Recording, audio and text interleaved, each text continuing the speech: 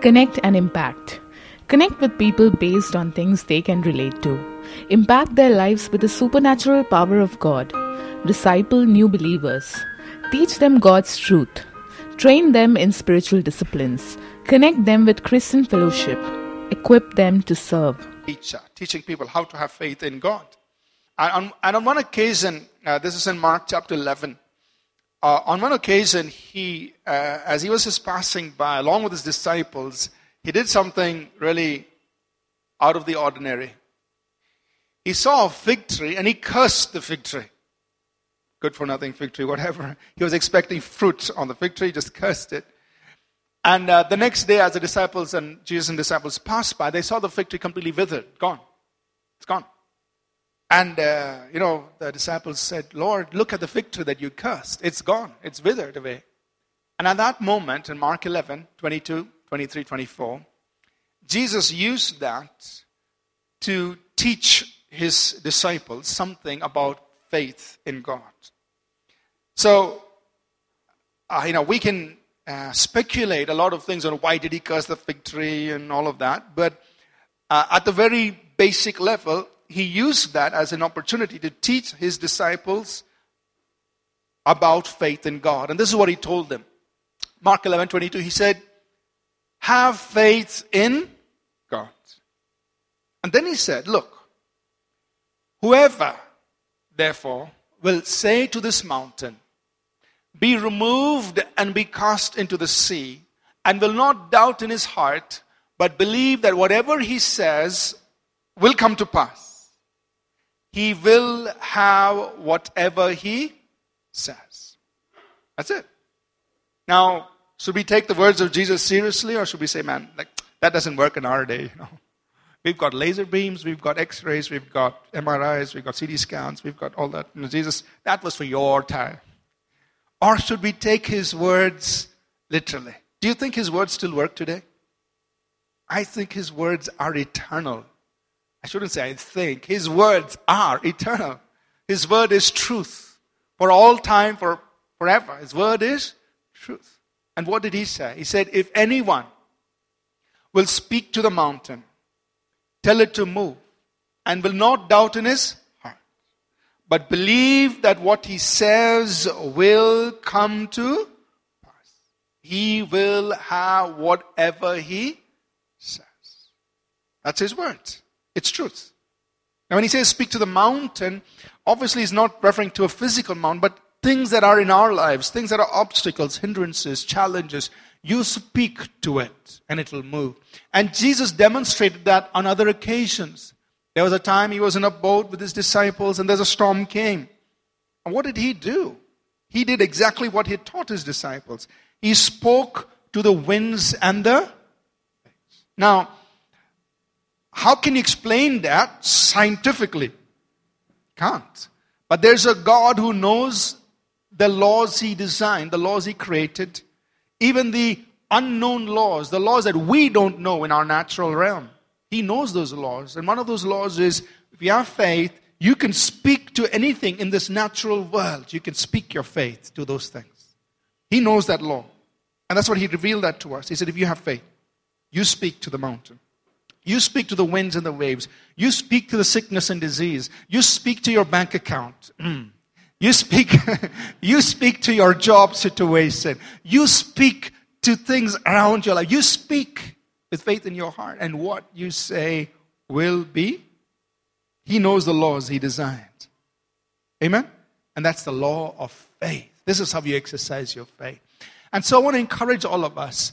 When we stand up and make our declaration, don't do it as just another routine thing. Okay, this got to go, and then the sermon comes, and then the prayer comes, and then I can go home. No, it's not just a routine thing. It's expressing our faith. Amen? So let's do that as an expression of faith. Because I believe this in my heart, I'm going to say it. And maybe everything in my life right now may not agree with what I'm saying, may not be in alignment with what I'm saying. But I'm still going to say it because that's the desired outcome that I want to create in my words. Amen? Let's stand up to our feet as we make our declaration this morning. We believe in our heart, and so we speak it. And Jesus said, you will have what you say. So hold your Bible high up in the air. Let's say this together. This is God's word. This is God speaking to me. I am who God says I am.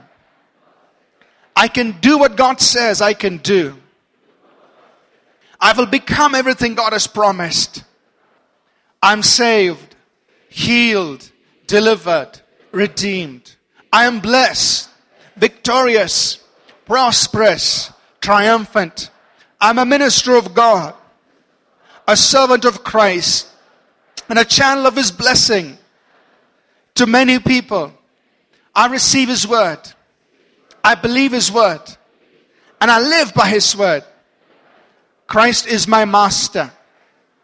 And to Him I am in absolute surrender. In Jesus' name, amen. Say hi to the person next to you. Give them a good smile. Get to know their name. And you may be seated, please. All right. Last Sunday, we started talking about how to win souls and make disciples. And what we are doing is just placing in our hands 4 simple strategies on how to win people to Jesus and how to disciple them. Simple strategies, simple things that all of us can do. And the reality is, all of us are called or have been commissioned by God to win souls, to win people to Jesus and to disciple them. All of us. So put your right hand up and say this with me. I'm a soul winner. I win people to Jesus. Come on, say it like you mean it. I'm a disciple maker. I disciple people to follow Jesus. We're all called to do that. We're all called to be people who will win others to Jesus, disciple them, help them follow Jesus and walk with Jesus. And so we're just talking about simple strategies. How do you do this? How do you win souls to Jesus? Now, for those of you here last Sunday, here's a pop quiz. What did we learn last Sunday? Invite and pray. Very simple. Invite them, pray for them. And let God do the work. Let God touch them, touch their lives. And many of us sitting here, our lives have been changed because somebody else invited us. Somebody else took the initiative, took the risk, took the step of saying, hey, would you like to come to church? Or would you like to come to this meeting? Or would you like to read this book? Or they gave us a tract, something they did. Or they invited us to a movie, a Christian movie, right? And they exposed us to Jesus. And it changed our lives. And so we are now followers of Jesus Christ. We're disciples of Jesus. This morning we're going to look at a second strategy. How we can win souls and make disciples. And for this we're going to use the passage in John chapter 4. The account of Jesus speaking to a woman at the well in Samaria. We're going to read a rather extensive passage, John chapter 4. We'll read verses 1 to 43. And then we're going to draw some lessons from this passage. And now this passage, the scripture is not in the PowerPoint, but you could just read along or follow along in your Bible. John chapter 4, I'm going to read from verse 1. Therefore, when the Lord knew that the Pharisees had heard that Jesus made and baptized more disciples than John, though Jesus himself did not baptize but his disciples, he left Judea and departed again to Galilee. But he needed to go through Samaria. So he came to a city of Samaria which is called Sychar, near the plot of ground that Jacob gave to his son Joseph. Now Jacob's well was there. Jesus therefore, being wearied from his journey, sat thus by the well. It was about the 6th hour. We just pause there, look at the map. And if you see the map there, you see the districts of Palestine of that day. You see Judea way down in the south, and you have the towns of Judea. You have Bethlehem, Bethany, Jerusalem. So Jesus is moving from Judea, and he's going up north to Galilee. And in order to get to Galilee, he's got to go through Samaria. Right? So just normal. He's passing through Samaria. Now, it's a 3 days journey walking from Judea all the way to Galilee. And it could be about on the second day, he's come to Sychar, that small town. You see a little red dot there, if you can see it. That's Sychar. And on the outskirts of that town or that city of Sychar is Jacob's well. So Jacob, from the Old Testament, he dug a well there. People are still using it to collect water. So Jesus has been there. It's about 12 o'clock in the afternoon. It's hot. So he comes and sits by the well to rest. So we pick up the rest of the story here. Verse 7. And the woman of Samaria came to draw water. Jesus said to her, "Give me a drink." For his disciples had gone away into the city to buy food. Then the woman of Samaria said to him, "How is it that you, being a Jew, ask a drink from me, a Samaritan woman? For Jews have no dealings with the Samaritans." Jesus answered and said to her, "If you knew the gift of God, and who it is who says to you, 'Give me a drink,' you would have asked him, and he would have given you living water." The woman said to him, "Sir, you have nothing to draw with, and the well is deep. Where then do you get that living water? Are you greater than our father Jacob, who gave us the well and drank from it himself, as well as his sons and his livestock?" Jesus answered and said to her, "Whoever drinks of this water will thirst again. But whoever drinks of the water that I shall give him will never thirst. But the water I shall give him will become in him a fountain of water springing up into everlasting life." So you can imagine now, this woman is now having a picture going through her mind. Wow, I'm going to have a well built inside of me. And I just don't have to come back here, to draw water. And so she responds, she says, "Sir, that's a great offer. I'll take it. Give me this water that I may not thirst nor come here to draw." Verse 16, Jesus drops a bombshell. He says, "Go call your husband and come here." The woman answered and said to her, "I have no husband." Jesus said to her, "You well said, I have no husband. For you've had 5 husbands, and the one whom you now have is not your husband. In that you spoke truly." The woman said to him, "Sir, I perceive that you are a prophet. Our fathers worshipped on this mountain, and you Jews say that in Jerusalem is the place where one ought to worship." Jesus said to her, "Woman, believe me, the hour is coming when you will neither on this mountain nor in Jerusalem worship the Father. You worship what you do not know. We know what we worship, for salvation is of the Jews. But the hour is coming, and now is, when the true worshippers will worship the Father in spirit and truth, for the Father is seeking such to worship him. God is spirit, and those who worship him must worship him in spirit and truth." The woman said to him, "I know that Messiah is coming, who is called Christ. When he comes, he will tell us all things." Jesus said to her, "I who speak to you am he." At this point, his disciples came, and they were shocked. They marveled that he talked with a woman. Yet no one said, what do you seek, or why are you talking with her? The woman then left her water pot, went her way into the city, and said to the men, "Come, see a man who told me all things that I ever did. Could this be the Christ, or the Messiah?" Then they went out of the city and came to him. In the meantime, his disciples urged him, saying, "Rabbi, eat." But he said to them, "I have food to eat of which you do not know." Therefore the disciples said to one another, "Has anyone brought him a McDonald's or Burger King or what?"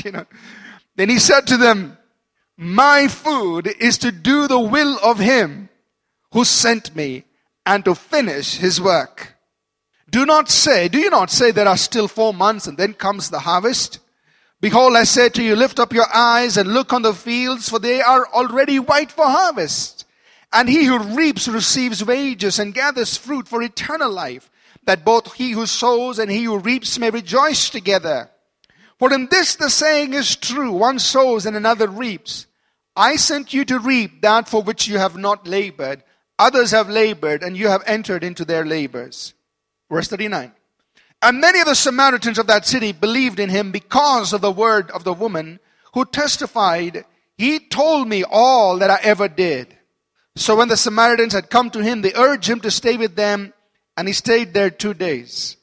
And many more believed because of his own word. Then they said to the woman, now we believe, not because of what you said, for we ourselves have heard him, and we know that this is indeed the Christ, the Savior of the world. Now after the 2 days, he departed from there and went to Galilee. So here in this story, in this account, Jesus interacts with this woman. Her life is totally changed as Jesus interacts with her.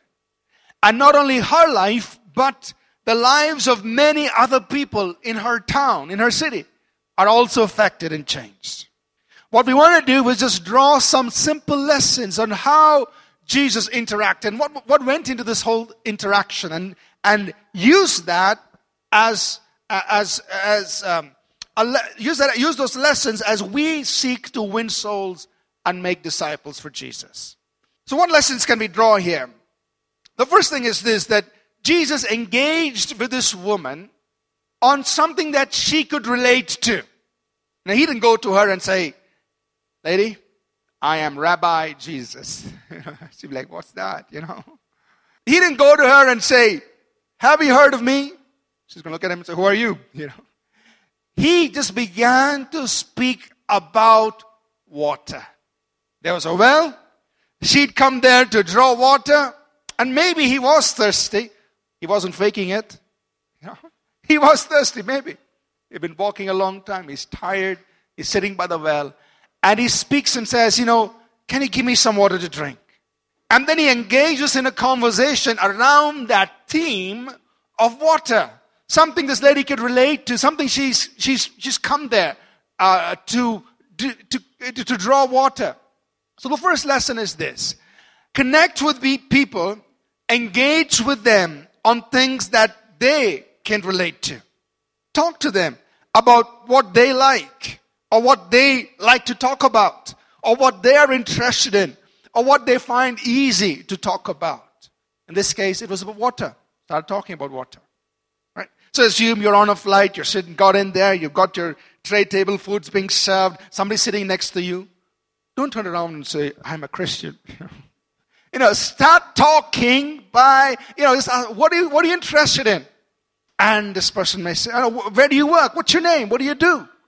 And this person is going to say something about what they work, and hopefully you know something about what they're doing, or you just pretend you know something.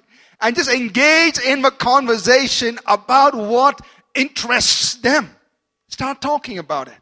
So assume this person, works for the WHO and he's involved, and maybe, or he's working for some organization. They're involved in, dealing with poverty across the world. And so he starts talking about, this is what we're doing. Oh, pretend you're interested, or just engage in a conversation. It's always good to learn, even if you don't know anything about the subject.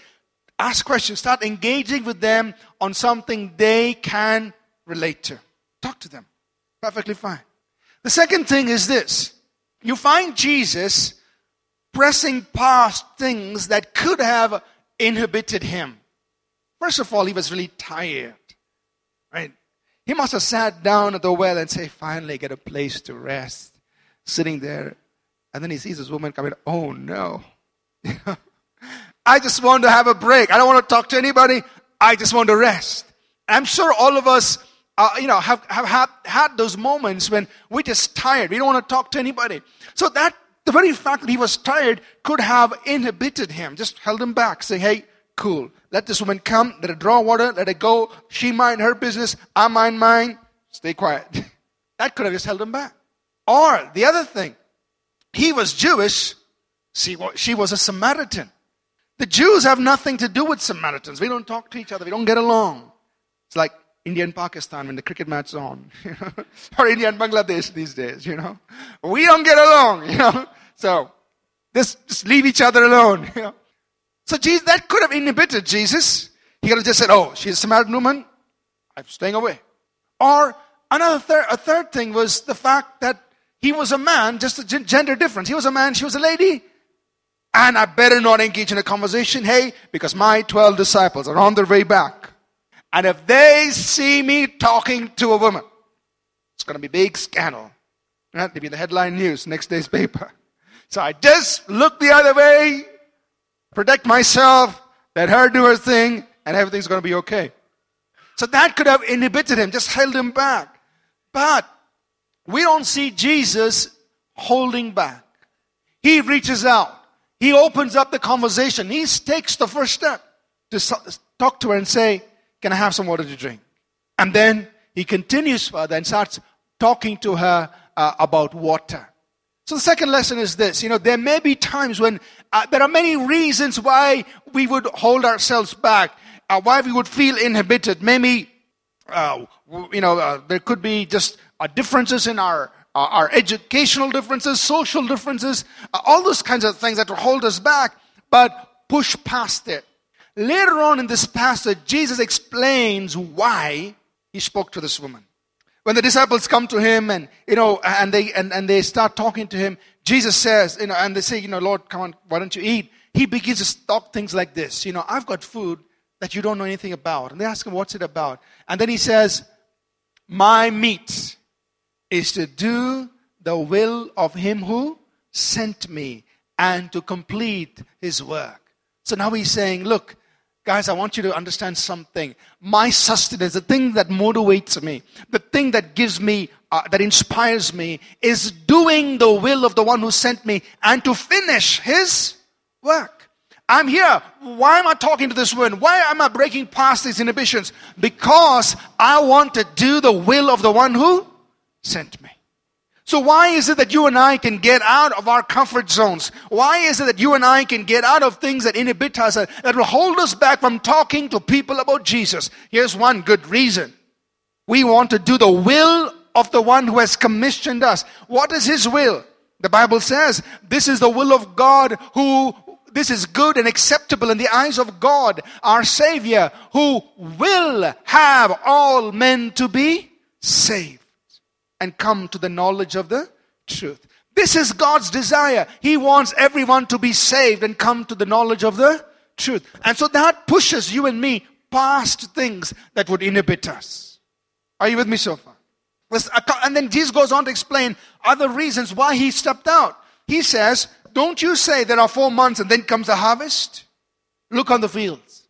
Lift up your eyes, look on the fields. They are white, all ready to harvest. So he's saying, look, people are harvestable. People are ready to be harvested. You just got to look.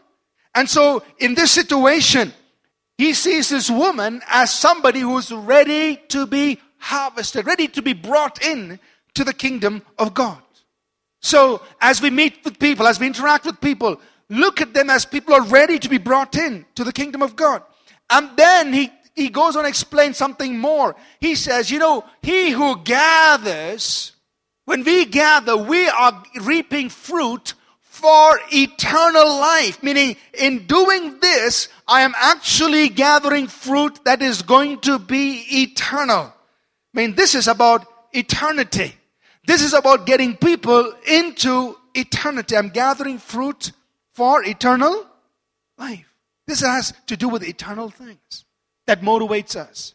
And then he also talks about, he says, I sent you. He says, one man sows, another reaps.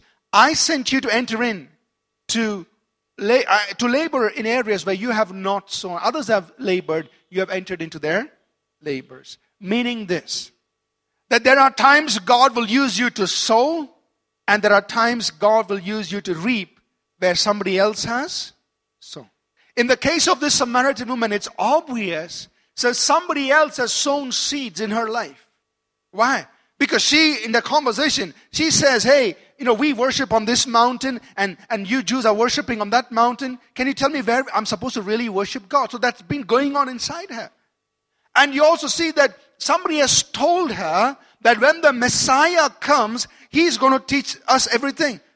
So somebody has already sown into her life and she's come a little ways on that path of knowing spiritual things. And so Jesus is saying, I'm just here to reap of what somebody else has sown. So sometimes you may sow into other people's lives and somebody else may reap the harvest. Or sometimes other people have sown in their lives and you're there at that moment just to reap the harvest. You and I, we don't know. But we are all co-workers in this process of gathering fruit unto eternal life. Are you with me so far? Is it getting complicated? You understand? Right? It's very simple. So the point is this, that look, I need to break past inhibitions. because people are harvestable. People can be brought into the kingdom of God. Because we are gathering fruit that matters for eternity. Because the way God works is sometimes He may use me to sow something and somebody else reaps it. Or sometimes somebody else has sown and I'm there. God has set this thing up for me to reap it. I just need to respond. So when you and I come across these opportunities, divine setups, it was not an accident that while Jesus was sitting by the well, this woman comes by. It was not an accident. God set things up. It's not an accident when you're traveling on a flight that somebody is sitting right next to you. Who that person is. It's not an accident. God's setting things up for you. Or maybe you're shopping at the mall and you had a bad day. You can't find the dress you really wanted. So you're upset and then this friend passes by. Now you have a choice. You can go on in your grumpiness. Or you can say, this is a setup. I spent the whole day and I bought nothing. But maybe I'm here in this mall for that person. God set it up. So it's not about whether you bought what you wanted. Maybe that one life that needs to be gathered for eternity. Or maybe for you to sow something into their life and somebody else will reap it later on. But we need to respond to those moments that God sets up these interactions. Are you with me so far? So Jesus engages. Number one, He engages in a conversation that she can relate to. Secondly, He breaks past inhibitions. And the third thing we see Jesus do is He steers the conversation towards spiritual things. He starts talking about water and then slowly He changes and says, I know of water which I can give you, which if you drink, it's never going to stop. It's like I can fit in you a fountain and it's always going to keep springing out. And if you drink of that water, you will never thirst again. How about that? She's like, where are you from, Aquaguard? Or, where are you from? What's this new sales pitch? What's going on? But she says, yeah, that sounds good. Can I have this water that you're talking about? So as you're engaging with people, as you're talking with them, steer the conversation to spiritual things. Talk to them about what they think about life. What do they think about things beyond everyday things of life? Steer the conversation towards spiritual things. So that's the first step that we are learning today. Connect. And then the next part of this whole process is Jesus shocks her. That's what we call as impact. He impacts her with something that is out of this world. He impacts her with the supernatural.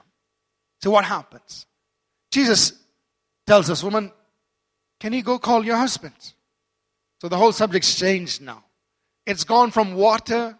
It's gone from water that will never run dry, that you'll never thirst again, to something so close to home. He says, can you go call your husband? Now, what I want us to understand is this part of the supernatural being released sometimes can get very complicated, but I just want to make it very simple. This was simply what we call a gift of the word of knowledge. This simple gift of the Holy Spirit. A gift of the word of knowledge. Now, remember when Jesus walked on the earth as a man, He ministered under the anointing or the power of the Holy Spirit. There are many scriptures on this. For example, when Jesus began His ministry, He said, the Spirit of the Lord is upon me, for God has anointed me to do this. That means I'm doing this by the power of the Holy Spirit. Or Acts 10:38 says, God anointed Jesus of Nazareth with the Holy Spirit and power, and He went about doing good. So the ministry Jesus did on the earth, His earthly ministry, was a ministry empowered by the Holy Spirit. When He walked as a man, He did not walk in His divine attributes of omniscience, omnipresence, and omnipotence. He left those aside in heaven. Philippians chapter 2 tells us. But He walked as an ordinary man. He was not omnipresent. He had to travel by foot or by donkey. He was in one place at a time. He was not omniscient. He didn't know everything. That's why He said, when His disciples asked Him, tell us when the signs of when you will come. He said, of that time and hour knoweth no man, not even the Son of Man, but it's with my Father. Even I don't know about that. He was not omniscient. And He was not omnipotent because as a man, when He walked as a man, He was tired. God doesn't get tired. Omnipotence doesn't get tired. He had to sleep. God doesn't sleep. So he walked as a man. He did not walk in these divine attributes. He left them aside. And when he walked on the earth, he walked under the power of the anointing of the Holy Spirit. And that's why you and I can do the works Jesus did, because the same Holy Spirit has been sent to empower you and me. Are you with me? It's getting a little theological here, but it's important to understand. So when Jesus was speaking to this woman and saying, go call your husband, and beginning to reveal to her something about that aspect, let us understand it was a gift of the word of knowledge. The gift of the word of knowledge is simply God revealing to you certain aspect, certain information about a person. That's it. And it's a gift accessible to all of us through the gift of the Holy Spirit. So this woman says, I have no husband. Then Jesus says, you've had 5 husbands. The man you're living with is not your husband. And that was a shocker. So does this man have access to my email account? Maybe, Tim Cook gave freedom to break into my iPhone and he knows all my secrets, whatever. How does he know it? She was so shocked, she didn't know where to put her face. Should I jump in the well, run left, run right? What do I do? But she immediately got herself together, and now she became very spiritual. Sir, I perceive you're a prophet. I have some spiritual questions, And she begins to talk about spiritual things. And so she asks, where do we worship? We worship here on this mountain, and you Jews say that we have got to go to Jerusalem to worship. Where are we supposed to worship God? So she has some questions, and somebody may have triggered all of this thinking in her. So Jesus is harvesting of what others have sown in her life. And Jesus says, you worship God in spirit and in truth. It's not about the place where you worship, it's how you worship Him. Then she asks another question. Somebody has sown into her life and told her that the Messiah is coming for the Jews and He's going to speak the truth. He's going to guide us into all the truth. So she says, I know when the Messiah comes, He's going to teach us everything. And Jesus says very simply, I who speak to you am He. And at that moment, even though the scriptures don't say it, her heart embraces Jesus as Messiah. Because what does she do next? She goes into the town, to her city. She tells the people there, come and see a man who's told me everything I ever did. And that was not true, right? Jesus didn't tell her everything she did. He just addressed one simple part of her life, which to her was her whole world. This area of love, of relationship, of marriage. And that was her area where she was having so much pain. And she had gone through 5 husbands. Here's now she was living with a man who was not even a husband. That was her world. And so when Jesus touched that one area of her life, it seemed like He was touching her whole life. And she tells them, come and see a man who's told me everything I ever did. Could he be the Messiah? So in her heart, she's embraced Him as Messiah. And she's inviting others to come connect and impact. So let's say this together. Connect and impact. So when we connect, we just relate to them on things that they are interested in. Break past our inhibitions. And begin to steer our conversation towards spiritual things. Impact means ask God to help you release something supernatural into their lives. It could be a simple prayer you pray, a word of knowledge, a gift of healing, a working miracles, and God wants to use all of us to do that. So could you raise your right hand with me and say this with me? God wants to use me to impact lives with His power. I'm a vehicle of God's supernatural power. God wants to use each one of us. And I want us to believe that. Take simple steps. Simple things you do that can actually impact somebody else with the power of God. There are many scriptures that bring this to us, and I'll just refer to maybe 2 passages. In John 14 verse 12, Jesus said this. These are His own words. He said, he who believes in me, the works I do, he will also do. And greater works, because I go to the Father. It says, those who believe in me, they'll do the works I do. They will do the things I do. And even greater things. So let's just step out. He said it. Now let's act on it. Let's just step out and say, Lord, just use me to do what you've done.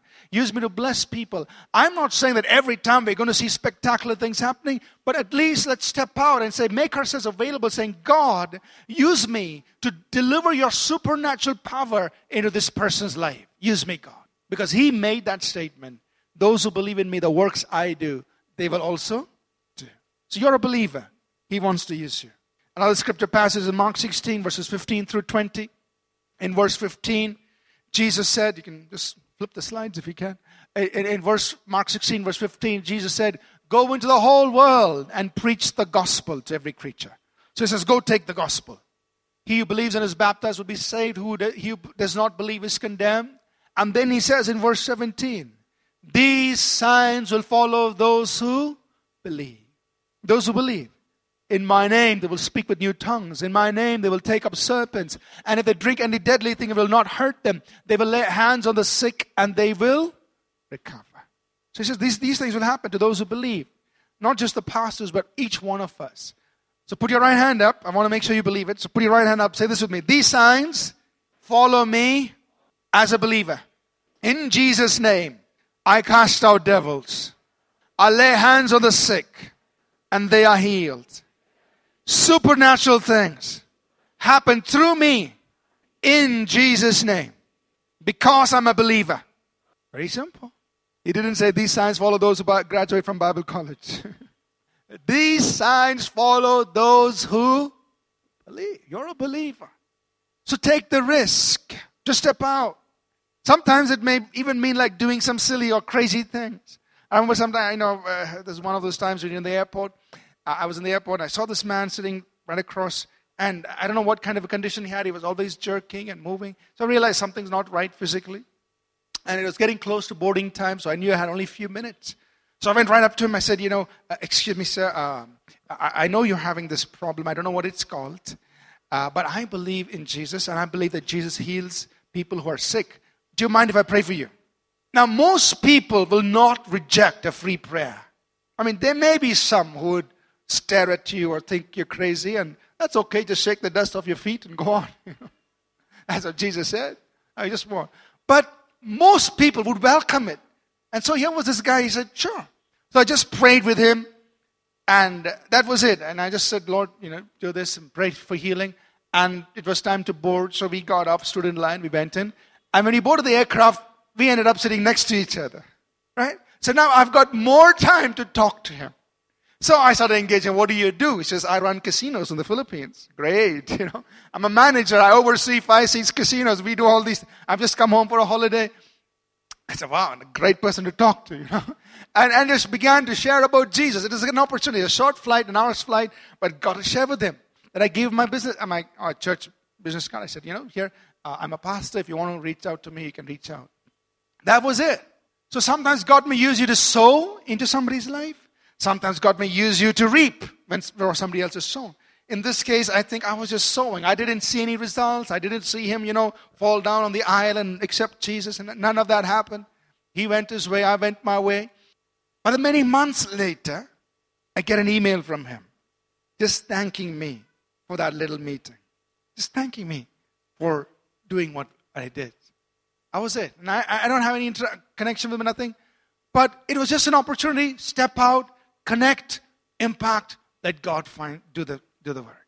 So, number 1, invite, and number 2, connect and just do whatever God tells you to do. Any way that you can impact somebody's life with the power of God. You can even ask them, can I pray for something in your life? If God tells you to pray about a certain area, say, can I pray about this area in your life? Are you going through some financial problems? Can I pray for that? Just pray. It doesn't matter. Sometimes we are so spiritual. We say, can I pray for God to help a sinner? Of course. Every person Jesus healed before the cross was unsaved. Every person for whom Jesus did a miracle, the 5,000 he fed, they were not all believers. None of them were saved. Every miracle Jesus did before the cross was for people who were not saved. And he is the same yesterday, today, and forever. So he will do those miracles. Even if people don't go to church, even if they're not saved, just step out, impact their lives. Just say, God, use me to impact their lives.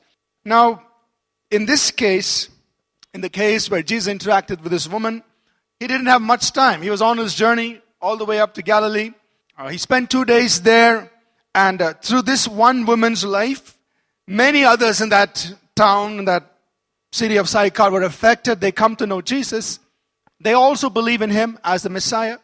But then Jesus continues. He moves on his journey.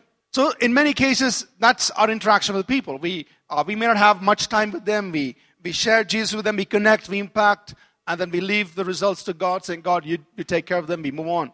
But in many other cases, we have the opportunity to actually continue in interacting with people. If there are people in your school, your college, your workplace, your neighborhood, or other places where you visit, you have the opportunity to continue interacting with them. So once we get them to believe in Jesus, it's important for us to also disciple them. Jesus said, go and make disciples. Right? So it's not enough for us to just say, come believe in Jesus. That's important. But we need to take the next step and help them become disciples. So I want to talk very briefly, very quickly, 4 things we will do to disciple people. How do we disciple them? How do we get them from just believing in Jesus for who he is to becoming committed followers, disciples of Jesus Christ, where they are firm in their faith, nothing's going to shake them, they're able to journey through life and live their life as believers of Jesus Christ. How do we disciple them? 4 things here. Number 1 is to teach them God's truth. And we'll explain each one very quickly. Second is to train people in spiritual disciplines. Third is to connect them with Christian fellowship. And 4th is to equip them to serve God. So teach, train, connect, equip. So when we talk about teaching God's truth, we need to teach them some of the basic things about the Bible. We have as a resource available to us as a church, we call it Foundations. It's available as a book in print form. It's available. The videos are available online. The MP3 files are available. All of it is available to us. And we're running the Foundations class Sunday mornings, 10 to 10:30. Now, this Foundations has 14 lessons. We start with the very basic, like, who is God? What is the nature of God? We talk about salvation. We talk about forgiveness of sins. We talk about how reading God's word, prayer, those basic things. So we need to teach new believers these basic things. Teach them God's truth. Teach them about water baptism. They need to be baptized. Jesus said, after you believe, you need to be baptized as a believer. So teach them about water baptism. As a person who believes in Jesus, you need to be baptized. What it means. It's in this book. Teach them about the Lord's table. We partake of the Lord's table. So teach them God's truth to establish them in their faith. Know what they believe and why they believe it. Secondly, we need to train them in spiritual disciplines, which is about taking time to pray personally, about reading God's word for themselves, about living godly lives. These are spiritual disciplines. You train them. Now, this is something we do one-on-one. Each one of us as disciple makers, we engage with that person one-on-one. You spend time, you meet them once a week or meet them on a daily basis or however you interact with them. You meet them and then you work with them through this. It's not going to happen in a day. It may take several months, but you journey with them through this. Disciple them. Teach them God's word, train them to have spiritual disciplines, and then connect them to Christian fellowship, which is, you get them to come to church if it's possible for them, or to a life group, a home group. Get them to come to meet with other Christians or other believers. This is part of what we're supposed to do. So you encourage them to do that. And then lastly, equip them to serve. That means you bring them to a place where not only they believe in Jesus and they know the truth and they are practicing spiritual disciplines and they're part of a church community, but they're also serving God. Show them how to share Jesus with others. How they can go and tell other people about Jesus. Share with them what the gospel is. What is the message you're supposed to share? Talk to them about the empowering of the Holy Spirit, how they can be baptized in the Spirit so they can be empowered to be witnesses. Get them to serve in the local church, to help out in any way they can in the local church. And encourage them to go on missions. It doesn't matter even if you've been a believer just for 6 months. Go on missions. Go and serve people in other parts of our nation. Go and serve people who don't have access to what we have access to. And just bless others. So 4 simple things we can do to disciple people. Teach them God's truth. Train them in spiritual disciplines. Connect them with Christian fellowship. And equip them to serve. And engage with them at a personal level. The best way to disciple somebody is one-on-one. Yes, we do have foundations classes, people can come there. Yes, we do have church service, all of that. But just one-on-one, you spend time with that person one-on-one, that's the best way to help them grow into what God has for them. And we can all do that. We're all called to be disciple maker. Amen? Can we do that? Right? So, today, connect and impact. Let's stand to our feet, please. We'll close. Let's just pray together and ask the Lord, as we stand here this morning, let each of us just ask the Lord and say, God, help me to win souls and make disciples. I know all of us have different vocations in life. We are doing different things in life. But in all that we are doing, let us all engage in winning souls and making disciples. So can each of us just pray and say, God, help me to win souls. Help me to win souls for the kingdom. Help me to disciple people to follow Jesus. Help me to do this, God. Father, we just thank you for this time this morning. Things that we are learning, God, and how we can win souls and make disciples. Holy Spirit, I pray you'll ignite every heart. Ignite each of us. Empower each of us to do this, God. I pray you will set things up and help us to recognize divine opportunities, divine setups, and help us to step into it. Engage with people, push past inhibitions, and impact their lives with the power of God. Holy Spirit, I ask that you will use each one of us to release the power of God to bless other lives. We thank you, God. We pray that you'll use us to reap a great harvest for the kingdom of God. In Jesus' name, amen. Amen. Let's close. Now unto him who is able to do exceedingly abundantly above all that we can ever ask or think or imagine, according to his power that's at work in each of us. Unto him be glory, honor, and praise. In Jesus' name, amen. Amen. God bless you. Thank you for being here this morning. Connect and impact. God bless you. God use you greatly. Have a good Sunday. God bless. We trust that this message was a blessing to you. We'd love to hear from you. You can email us at contact@apcwo.org.